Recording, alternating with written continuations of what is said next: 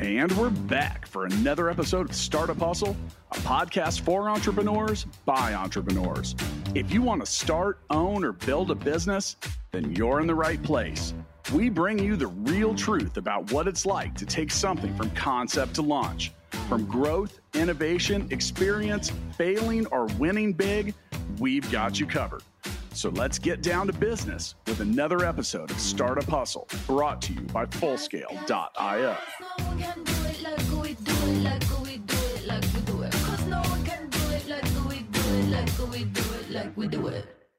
And we are back. Thank you for joining us for yet another episode of the Startup Hustle podcast. I'm your host, Lauren Conaway, founder and CEO of Innovate Her KC. And friends, today's episode of Startup Hustle is powered by Fullscale.io. Hiring software developers can be difficult, but Fullscale can help you build a software team quickly and affordably. And they have the platform to help you manage that team. Visit Fullscale.io or visit the show notes to check out the link to learn more. All right, friends. So I have told you, listeners, that I do pre-show prep before we even hop into the recording. And I love it. I love getting to talk to the founders, getting to know them a little bit. But today we have with us a guest that we have already found some commonalities. We have already kind of bonded. I am so psyched to welcome to the show Megan Bohan, CEO and owner of Tri International Incorporated and ChemBlend of America, LLC. Meg, welcome to the show. Hey, Lauren, thanks for having me. Absolutely. Well, let's go ahead and crack right into it. I'm so excited because I have to be honest. I don't really know what conversation we're about to have, but I guess we're about to find out. So tell us about your journey, Meg. Absolutely. I think that it's probably best. I think sort of maybe the most meaningful contribution I could make just in life and in general is to start at the beginning. And that's because I have kind of an interesting journey. And it's my hope that by sharing it with people, other people who find themselves in what I want to call the interesting places, or even frankly, the dark places, know that that's a really great place to start. So I was born in small town Iowa and raised there. And it's a really great place to be from in a lot of ways. And in a lot of ways, it's sort of tough. And in my personal case, my background and my upbringing was marked by a lot of poverty, a lot of insecurities about my future. There's definitely a glimpse of trauma in that story, and just sort of all of the things that poverty in particular brings to a person. And I think the most important part about that is that marks sort of a start of a journey that maybe isn't imbued with confidence right away, or frankly, a guiding person or a guiding example of how to move forward out of that. And so that's how my story starts. And there are a lot of things that happen in all of that, but suffice to say, I found myself encouraged by a variety of people in my young life, encouraging me to go to college, which at that time was something that felt sort of out of reach for me, frankly. And with the help of mentors who showed me how to apply for Pell Grants and scholarships and all of that kind of stuff, I ended up starting college. Interestingly, I wasted the opportunity a little bit on just sort of not taking myself too seriously. And frankly, I think now, that I've aged considerably since that time, I look back in my life and I think I probably didn't have skills to cope and deal with a lot of the life experiences I had. And my way of dealing with that was to use drugs and alcohol to excess. And so in my first college experience, I was politely requested to no longer continue at that educational institution. I feel like you're saying that in a very diplomatic sort of way. And that's lovely. No, they kicked me out. Yeah, there you go. They kicked your ass out. That's right. That's right. That's what happens when you're on academic probation for too long and you don't really particularly care. So my story sort of doesn't start there, but that's a pretty defining moment. It totally does. And so friends, I have to tell you, as Meg we were kind of talking about this on the front end a little bit, like we touched on it. Here's the thing. Your experience actually very much mirrors, or I guess my experience mirrors yours, in that trauma and lots of weird, crazy, terrible things happening in my youth that left me with very few cognitive coping mechanisms, as we like to call them. Yeah. And I started self-medicating, and I turned to drugs. Alcohol was never really my thing. But I ended up leaving college. I think I told you I had a nervous breakdown and went through a very harrowing and scary few years after that, which ultimately culminated in me going through inpatient rehab. And here's the thing. Today, like, I look at myself, and I'm wondering if you feel this way as well, but like, I look at myself and I look at myself then, and I don't necessarily think that my story started there. It actually started many, many years before. But that being said, that experience, that time period in my life, it has informed my entire adulthood. It has informed everything that I have done. I wrote a paper not too long ago about the fact that, like, one of my struggles was the fact that I've spent almost my entire adult life trying to make up for the first 3 or 4 years of it. Yes. Well, and so I really quickly, I'm going to redirect us, because I do just want to, I want to point out that the entrepreneurs that you see, like, people look at me today and they're like, hey, that's a successful lady. And Meg, I bet they do that to you too. But I love being able to help people change their perception of what drug and chemical abuse can look like, what trauma can look like. We busted our asses to get where we're at from where we were. Yes. That being said, anybody can do this with the right supports and the right tools and the right resources. And so talk to us a little bit about that. I know I'm going off on a tangent. I just got, like, as you were talking, I was like smiling, and I couldn't wait to respond. So now I'm going to be quiet. Talk to me about how you feel about your place in the journey. I have to say, everything you just said resonates 1,000%. And it's very interesting because I look at that period of my life after I was kicked out of college. I call it 2 to 3 years.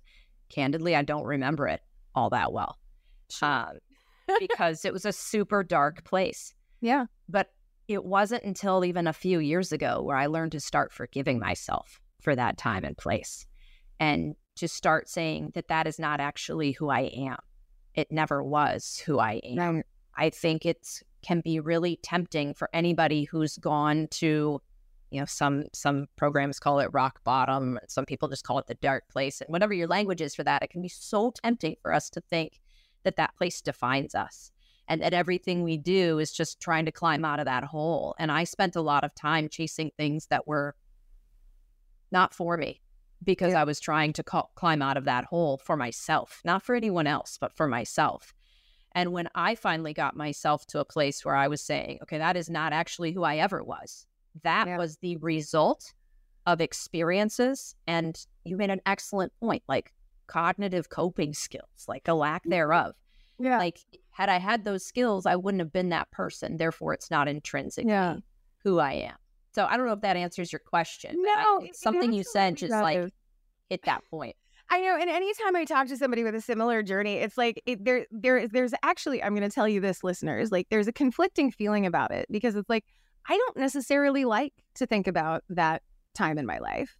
But that being said, I think it's important to think about that time in my life, to reflect on it and be like, hey, you came this far. There's no going back. That's no longer an option. So one of the things that, we just talked about, and one of the things that I think is so important is, like, those coping mechanisms. If you were born into poverty, if you were born into environments that were fraught with tension and trauma and bad experiences, you probably didn't learn how to handle you. And by that, I mean who you are, how you show up, and how you process the world around you. So maybe you don't know how to handle anger. Maybe you don't know how to handle sadness. Nobody ever taught you. Nobody ever showed you these healthy ways of moving forward. And so talk to us about that piece of your journey. Like what precipitated the change, and then what kind of helped carry you through? Yeah, there's a lot of what I would say precipitating factors, but one of my favorites is the most ordinary.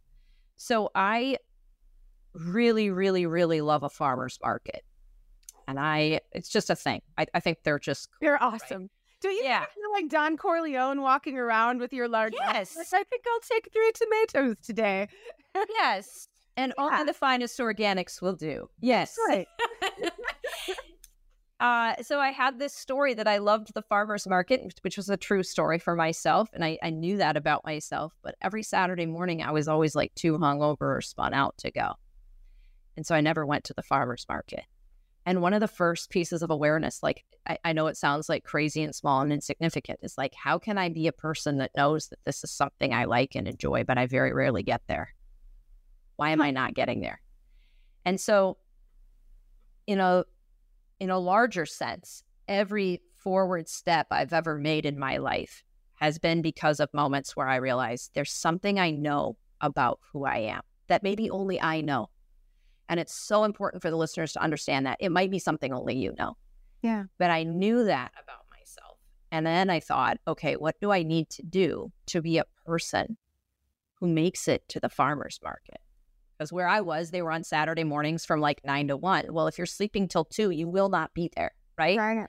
And that's sort of how that started. I also was in a position where my now wife, who's incredible, but she just looked at me and said, like, I'm just not riding this ride with you. Like, you're going to have to get help. She's actually the first person to really lay it on the line with me like that. She drove me to my first AA meeting, and I haven't had a drink or any consciousness-altering substance since. Wait. How long has it been, if you don't mind my asking? Yeah, it's been 12 and I'll be 13 years on October 9th. Okay. So I'm at 17. Amazing. Good for you. Actually, I went to my first NA meeting on my 23rd birthday, actually. Love that. But really quickly, I just want to take a moment to honor and acknowledge what you just shared. That's incredible. Well done. Thank you. Listeners Thank you. At home, I am inviting you to clap your damn hands, because that's huge. So Amazing. Sorry. I just wanted to take a moment, but continue. No, congrats to you too. I mean, I think it's exceptional anytime somebody does that. But I think if you are a person who's ever had that experience, you know that moment where you walk into that first meeting at the first time, or whatever your journey is to get you there, like, it feels like something insanely difficult and insanely insignificant too. Like, no. I wasn't even really sure I was going to stay in there for the full hour. Like, it's not like I made some big life goal and created a vision board for my sobriety. Okay. Like, it wasn't like that. And I'm really honest about that I think that some of these like life battles are won in these teeny tiny little moments. And for me, it was that. And then just consistently sticking with it. And the whole process of my life has been returning to this, like, who do I know myself to be? And what does it take to make sure that I'm doing things which align with that? Right. And that can be really different for every person. Your insides match your outside. Yes. Right? Your feelings match your choices. So for me, that's walking in integrity, making sure that who you are aligns with what you do, what you say, how you show up. And I love that about you, that you made this conscious choice. Talk to us, you mentioned your now wife, that she was kind of a catalyst. Talk to us a little bit about that process, because one of the things that I often talk about is that, like, when you go through rehab, or when you start going through this process to come back to health, wellness, you have to relearn how to be a person. To your point, like, you weren't going to the farmers markets because you were too hungover. Like, you almost forget how to exist in the world in healthy and productive ways. And a big part of this process is kind of relearning those skills, and then picking up those cognitive coping strategies, picking up those new skills along the way. So talk to us about what that felt like for you. You clearly had some support, so that's good. Yeah, I did. I had great support, and I, I'll go back just a little bit. Like you said, relearning, and the truth is, like, what I realized is I never learned. I had to learn weird things, and I don't know if this is the same for you or not, but like, I had never been to a wedding sober. Yeah. I didn't really know how to go on a date sober, even though I had been in this relationship with this person. Like, I sort of always knew we were going to go and I was going to start drinking. Because I did. I dealt with my discomfort with the world that way. And I don't blame anybody for that, really. I think it manifests as social anxiety, but ultimately I think it's just a general unease with the world. And so I had to learn how to be a person that moved in the world without any barrier or block or comfort. Without anything to soften. Like all of the sudden, the outside world is thrown into stark relief and everything has sharp edges. Yes, it does. It feels like it hurts. Like I remember my mom, actually, when I came out of rehab, I stayed with my parents for a couple months just to kind of get my legs under me and all of that. And I remember I was just so sad and so angry and so raw all the time because I had just spent 60 days talking about my feelings it was horrible, but processing those feelings. But then my mom, I'm standing outside and I'm just mad and I've been sullen and angry for weeks. And my mom's like, Lauren, look at a sunset. It'll make you feel better, feel a part. And I was just like, you don't understand. Like, I look at that sunset, it does not look beautiful to me. It looks like more pain out in the world that I'm going to have to figure out before I can become a productive member of society. Everything has sharp edges. Like, it hurts. Yeah. because up until this point, the world around you has been dulled, right? You don't have to deal with it. You don't have to feel it. You don't even have to really move through it because you have this wall of dependency that is just separating you, right? Yep. Did you experience that? I've always wondered if others experience. I did. You're the first person that's ever used that language to describe it. And I'm just sitting here in silence thinking like how wonderful that description is, that everything has sharp edges. And you're constantly bumping into it. Because the first year of my life being sober was terrible. Oh, it's awful. The world around you is like, oh my gosh, congratulations, 90 days. Wow, you must feel like $1 million. And I will be honest, like there were parts of me that felt better. Yeah, stopping the use of alcohol in particular, it improves your sleep, which is huge. It improves your cognition. It improves so many parts of your physical body, which then leads to a better life. And I definitely was feeling those benefits. There's no question. Sure. But my emotional body had no skills.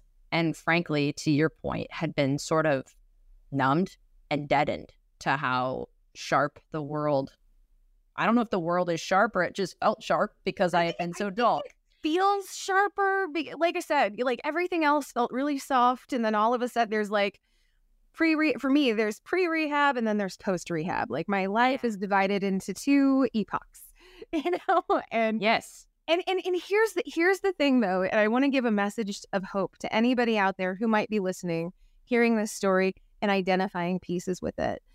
For me, when I came out on the other side, it's kind of like in The Wizard of Oz. You know how when Dorothy goes to like the house lands and she walks out into the lollipop land or whatever it's called, and everything is like bright.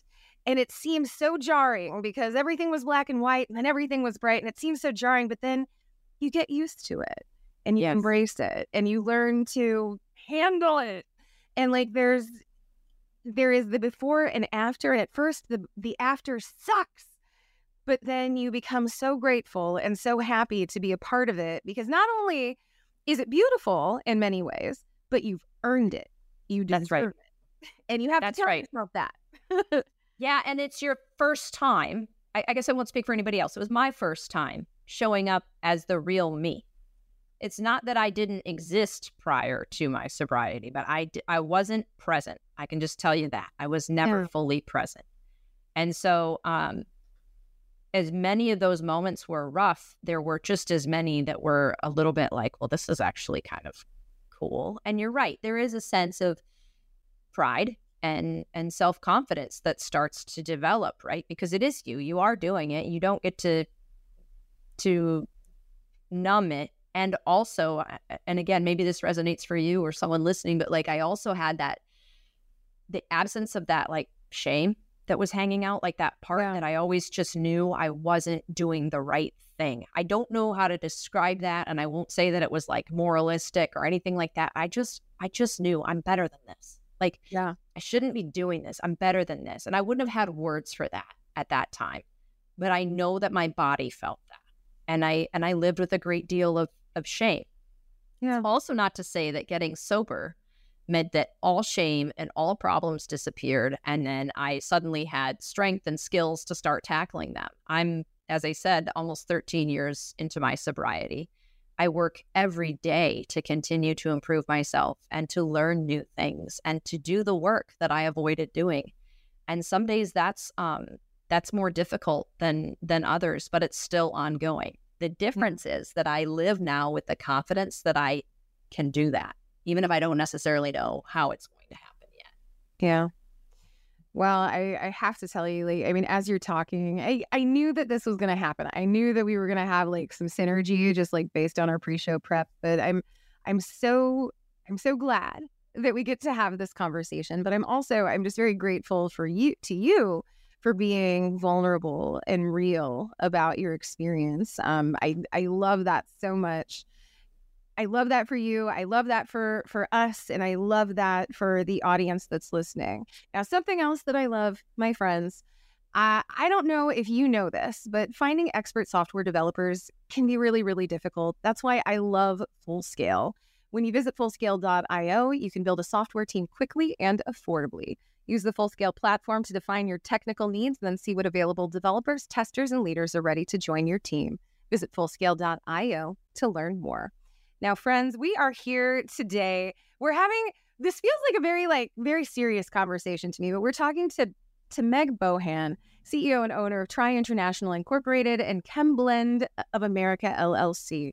Now, Meg, I feel like together you and I have kind of set the stage. And the fact is, like, you and I both have a shared experience of going through periods of time that were very dark, where we didn't recognize ourselves. We were making choices that didn't align with who we are. We talked about that. So we have set the stage.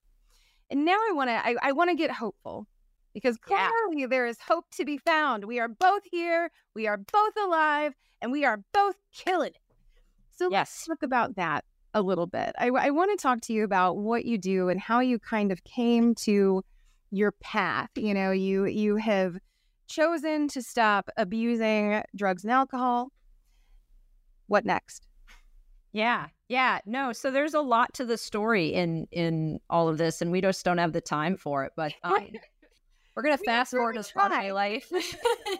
We're going to fast forward to the part of my life where I was a lawyer looking for a job in Seattle, Washington. I had moved out of the Midwest, and I really didn't know anybody in Seattle, and I was interviewing at some law firms. So I reached out to a friend that I went to law school with, and I said, do you know anybody in the Seattle area and a law firm can tell me who these firms are and kind of what their culture is? He says, no, but I know a guy you should meet.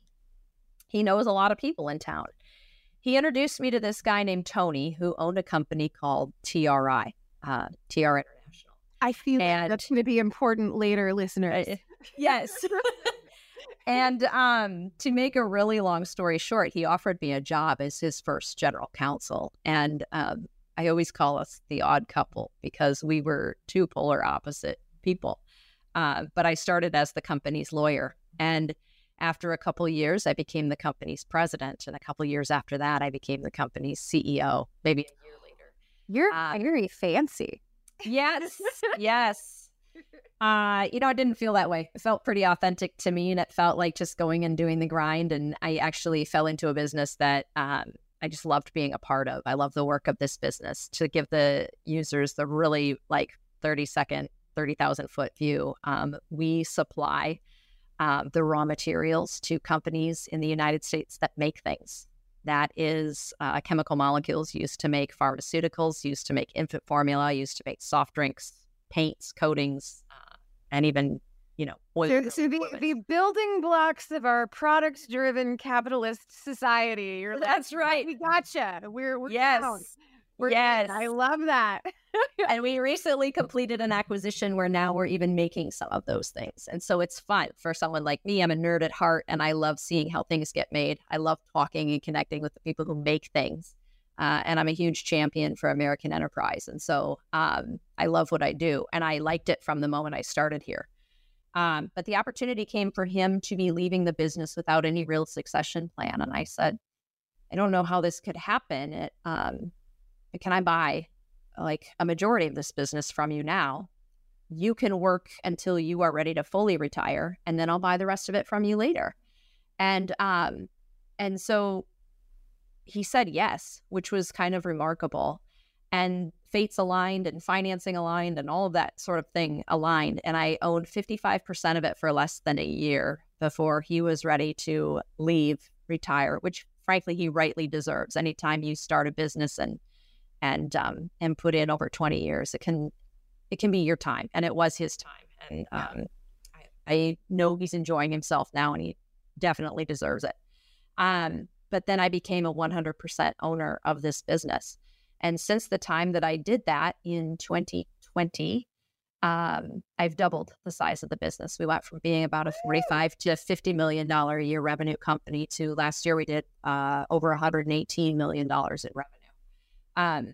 So it's good. We're kicking ass, and I owe that to the people I work with 1,000%. But underneath all of that, there is still this very simple return to you call it integrity, and I like to add the word intuition to that if I could. Just to this inner sitting and saying, okay, what do I really see myself, and what do I really see this enterprise being, and what do I need to do to get us there? And I do. I manage my life. I manage my work in these really small moments. And I think that recovery, among other things in my story, but recovery really taught me how to do that. You can build a life one day at a time. You really, truly can. Yeah. I see this day, people, well, one of the things that I say is I will not promise you 20 years, but I'll promise you today. And that's it's that kind of small incremental change, that shift, that evolution. And it's entrepreneurs, we don't tend to be super patient people. Nope. And so I think that maybe that aspect of the journey might have been harder on us than most, because I'm I want it now. I want it to be done. Tell me when I'm healed. That's right. And unfortunately, that's not how it works. Healing is a journey. It is not really a destination. I will die trying to heal and trying to evolve from where I started. And I guess, to put a little macabre twist on it, I guess, dying, that's the destination. You made it. That's it for all of us. Let's see where you ended up. How did you do? And that's when we start to talk about things like legacy and what do we leave behind. And I think that I know that this is the case for me, and I imagine that it is probably the same for you. But again, I feel because I lost my curiosity, I lost my integrity for so many years. And so now I have to live my life doubly intent, triply intent on not doing this anymore and figuring out how to live in a way that makes me feel good about myself. Because I think in the later parts of an addiction journey, one of the things that you're trying to escape is yourself and the choices that you have already made and the things that you have already done that are not in alignment with your values and how you view yourself. And so I don't know. I am so impressed by your journey. I do want to because you kind of buried the lead here. You didn't mention it. I'm going to mention it. But I do know that you were named a Regional Entrepreneur of the Year, which is it's a pretty big deal, y'all. EY, we love EY around here, but you have now started to you're getting accolades for being who you are and doing what you do. And hopefully you've got your community buy-in. It sounds like you've got your team buy-in. How does that feel? I don't know yet, to be honest. I don't know how to answer that. I'm still learning how to receive accolades and how to receive positive feedback. It's so weird, right? It is. It's really interesting how when you kind of come up and you work really hard and you sort of hold your nose to the grindstone and you're just doing what it takes, the grind, right? Because that part of it the name of the podcast, the hustle is very much real. And in that, when you're in that energy, I think it's really easy to take negative feedback and do something with that. Yeah. I am a person that is to this day learning how to take the positive. So I'm obviously super humbled and really touched, frankly. And I'm also mindful that what this does, with that becomes like some sort of notoriety, perhaps, or some sort of exposure. And you said something earlier about, you have to live in a way that makes you feel good about yourself, right? And I think it's interesting to me, like one thing I'm observing about my life is that the more people who know me or getting to know me, I have to remember that plus all of the demands and all of the voices that are just on me as a business owner have a lot of stakeholders in my life, right? All of those voices get louder and they get amplified. Even the positive ones, though, can crowd out like my own inner voice. And I have to consistently bring myself back and say, am I doing what I think is right? Not what EY thinks is right, which, by the way, is just amazing. And I've loved every person I've encountered there in that experience. Yeah. But it is about turning myself, whether it's EY or something else, consistently inward and saying, okay, am I good with this? Is this, am I still a farmer's market person? Like, you know what I mean? Am I doing what it is that I need to do for me? Am I showing congruity in my actions, words, deeds, thoughts, and intuition? I'm going to go ahead and add intuition now because I dig that quite a bit. But no, I love that. Well, so I want to get very tactical with you here. One of the things that we like to do we love telling founder stories as part of Startup Hustle. But the reason we tell the startup stories is because we want to help our listeners avoid the mistakes that we have made. And so I want to talk to you very tactically. Maybe there is someone in our audience who is struggling with some form of addiction.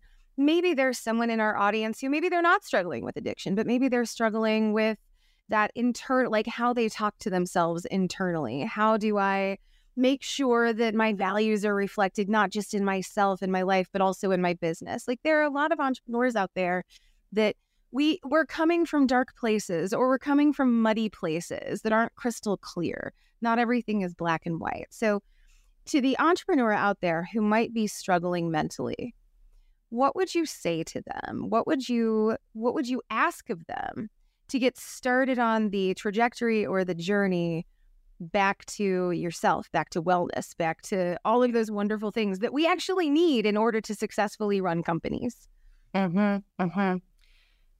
There's so many things, but I think that I am probably the world's biggest advocate for recovery of all kinds. So if that's your struggle, I think, I don't know how it works, but I think programs like Alcoholics Anonymous have maintained anonymity for decades.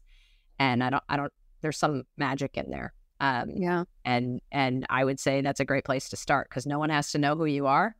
And it's free. And you can just, I think if that's part of your struggle or you think it potentially could be, I think that's a great tactical first step. Yeah. If you are an entrepreneur, you already have that thing inside of you that motivates you to go grab what you need. So you don't have any reason not to grab something free and super readily available. And in that same spirit, I think having a really good therapist is like something I can't say enough good things about. In our world, in entrepreneurial world, everybody talks about their coach, their business coach. We want to say that we're hustling and we've got somebody that's helping our performance and all that. And you know what? That's great. There is a place for that. But can we just talk about the fact that a number of us just need a really good shrink? We all need to go to therapy, people. Yes. Well, and so you say that, and I want to be very, very clear about something because I've actually dealt with this in my own experience. When we say that you need a good therapist, or I'm speaking for myself, but when you say that you need a good therapist, we don't mean you need somebody who's just going to, agree with everything that you say and validate your every feeling. Because the fact is, more often than not, we as human beings need to be made self-aware and we need to be held accountable to our choices and our behavior. And even, again, like our thoughts and our intuition, all of those things that come together to create the soul of who you are. You have to be held accountable to it. And so when I started on like trying to find therapists, one of the things, I actually had a couple that were like, I would tell them my story and they would be like, you're absolutely right. I'm like, no, I know that I'm not absolutely right.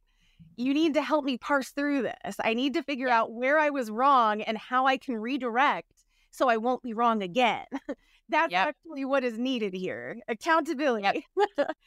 So please, but I highly, highly recommend the therapeutic journey if you can get the right practitioner behind you. And that practitioner is going to look different for everybody, but I imagine like they have to hold you accountable. They can't just like rubber stamp you and pass you through. That helps no one. It wastes your time and money.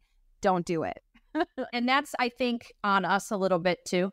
I had to find a therapist that I could just be brutally honest with. Yeah. If you're sitting in a room with somebody you want to impress, or somebody you want to be performative with, or somebody, that drags out those things in you where you want to manipulate the outcome or whatever, you got to get up and roll out. That's not them. That's you. Right. You need somebody where you can go in and just say, this is all my super dirty underwear here. Everybody. It was my bullshit. That's right. Unsnarl it. That's right. I'm going to be honest about this bullshit, and then you're going to hold me accountable. And I think those people do exist in the world, and probably we'd be refreshing to them, if we're just honest, right? They don't honestly, work hard. One of the things that you learn on the therapy journey and on the rehab journey and on the recovery journey is like you learn like there is no embarrassment in sharing my story anymore. I'm just like, here, take it. Take my story.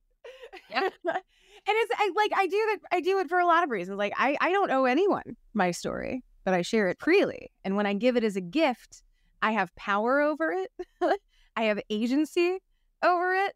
But then the big piece, like the piece that I really love is that I am hoping that, as Meg and I are having this conversation, I am begging, I am hoping that the universe, that we're speaking to someone out there, that there is someone who is going through a hard time.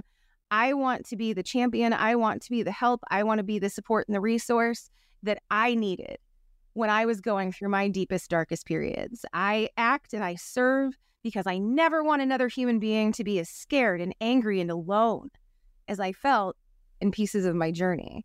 And it sounds like you're nodding your head pretty, like your headphones hop off. You're nodding so hard. So, talk to me a little bit about that. No, I have zero to add to what you just said. Absolutely. I like what you said too. Like I'm not, I don't move in the world with a sense of shame about where I've been and who I am anymore. Yeah.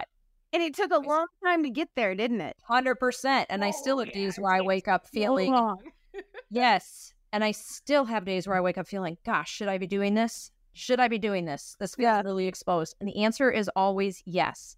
Because to your point, if one person who's been where I stood can hear what I have to say and go, okay, this isn't the end for me. I'm not written off as whatever value I may or may not have to the world. Then it's totally worth it. It's totally worth it. Yeah.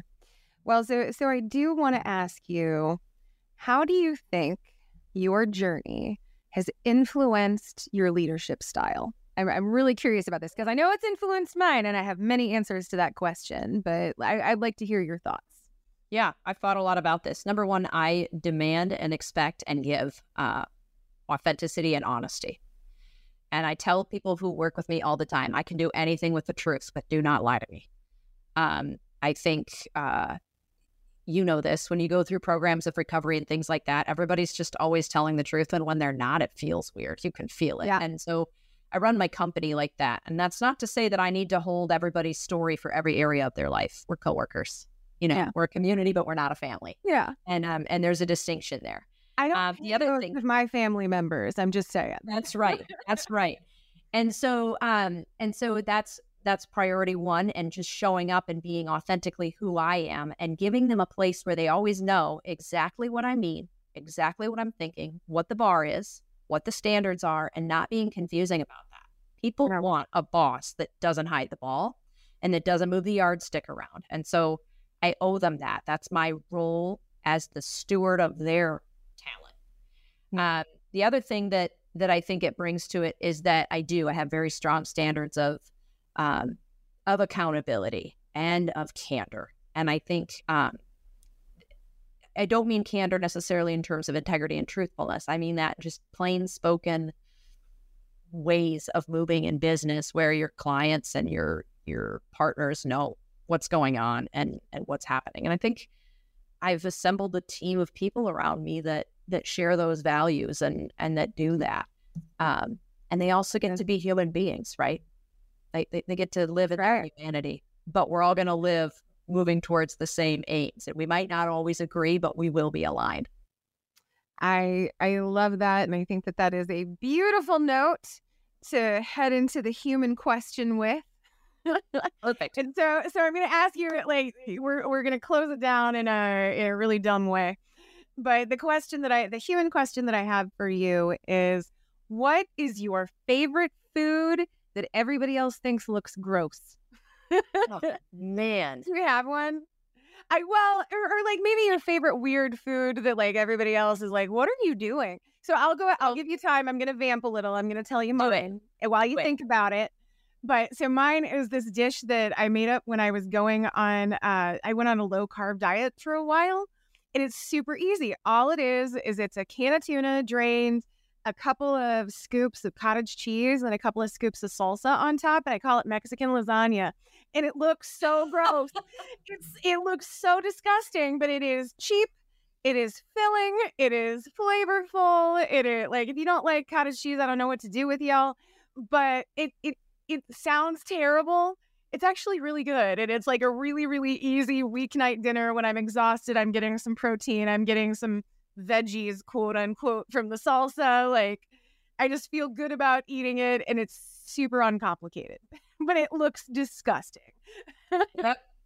Listen, I'm a pragmatist too. I can tell you are by the way that you're like, this food will meet a need, a target. Yeah. It'll hit the KPIs. I love food. I can be a foodie at times, but sometimes food is just fuel, and I'm going to put some stuff in my mouth, and then I'm going to continue about my day, you know? Well, with similar vein, so I make a smoothie most mornings that I'm home and not traveling, and it's very similar to that, where I end up throwing in like just plain yogurt, and I've been a kale fanatic since before kale was even cool.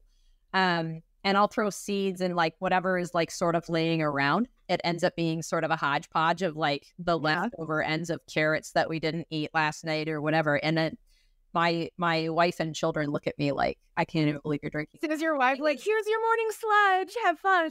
She just is like, I don't get it. Like, but for me, like you, like it serves a pragmatic purpose. And I'm like, oh, this isn't that bad. And I move on with my life. But I don't think not everyone has to be a 5-star gourmet dinner. Like, sometimes you're just looking for something cheap, easy, and fast so you can get on with it. Exactly. So incidentally, I invite all of our listeners to give Mexican lasagna a try. I'd like to give popularizing it a shot because it tastes all right. It does its job, and it's cheap. You should maybe trademark that first before you promote it. So you know what? I mean, honestly, like, take it, world, have it. It's the love offering, and it's ugly, but take it. You're welcome to have it. So I got to tell you, thank you so much, Meg, for taking the time to chat with us today. It has been one of the more illuminating episodes that I have ever recorded. You made me think about some things pretty deeply, and I hope that you had fun with the experience. Yeah, likewise, Lauren. Thank you so much for the time. Absolutely. And, we absolutely want to thank our episode sponsors, Fullscale. If you need to hire software engineers, testers, or leaders, Fullscale can help. They have the people and the platform to help you build and manage a team of experts. When you visit Fullscale.io, all you need to do is answer a few questions and then let the platform match you up with fully vetted, highly experienced software engineers, testers, and leaders. At Fullscale, they specialize in building long-term teams that work only for you. Learn more when you visit Fullscale.io. Now, friends, I'm going to go ahead. I'm going to make the appeal that I make all the time. And I'm going to ask you, go to startuphustle.xyz. That is our website. You can also find us on social, Facebook, LinkedIn, Instagram, TikTok. I think I never go on TikTok, but all of the channels, you can find Startup Hustle. Just give us a quick Google because we want to hear from you, friends. We don't do this for our health. I'll talk to people all day long, but I don't typically turn on a microphone unless I'm doing it for founders. So we want to hear, what founders do you want us to interview? What topics do you want us to cover? We absolutely want to hear from you. We do this for you And so we want you to tell us what you need, how we can better serve. We are excited to do that. So please reach out. Let us know how we can be of help, how we can be of service. And definitely keep on coming back. We love that you listen to us week after week. You are the only reason that we are as successful as we are.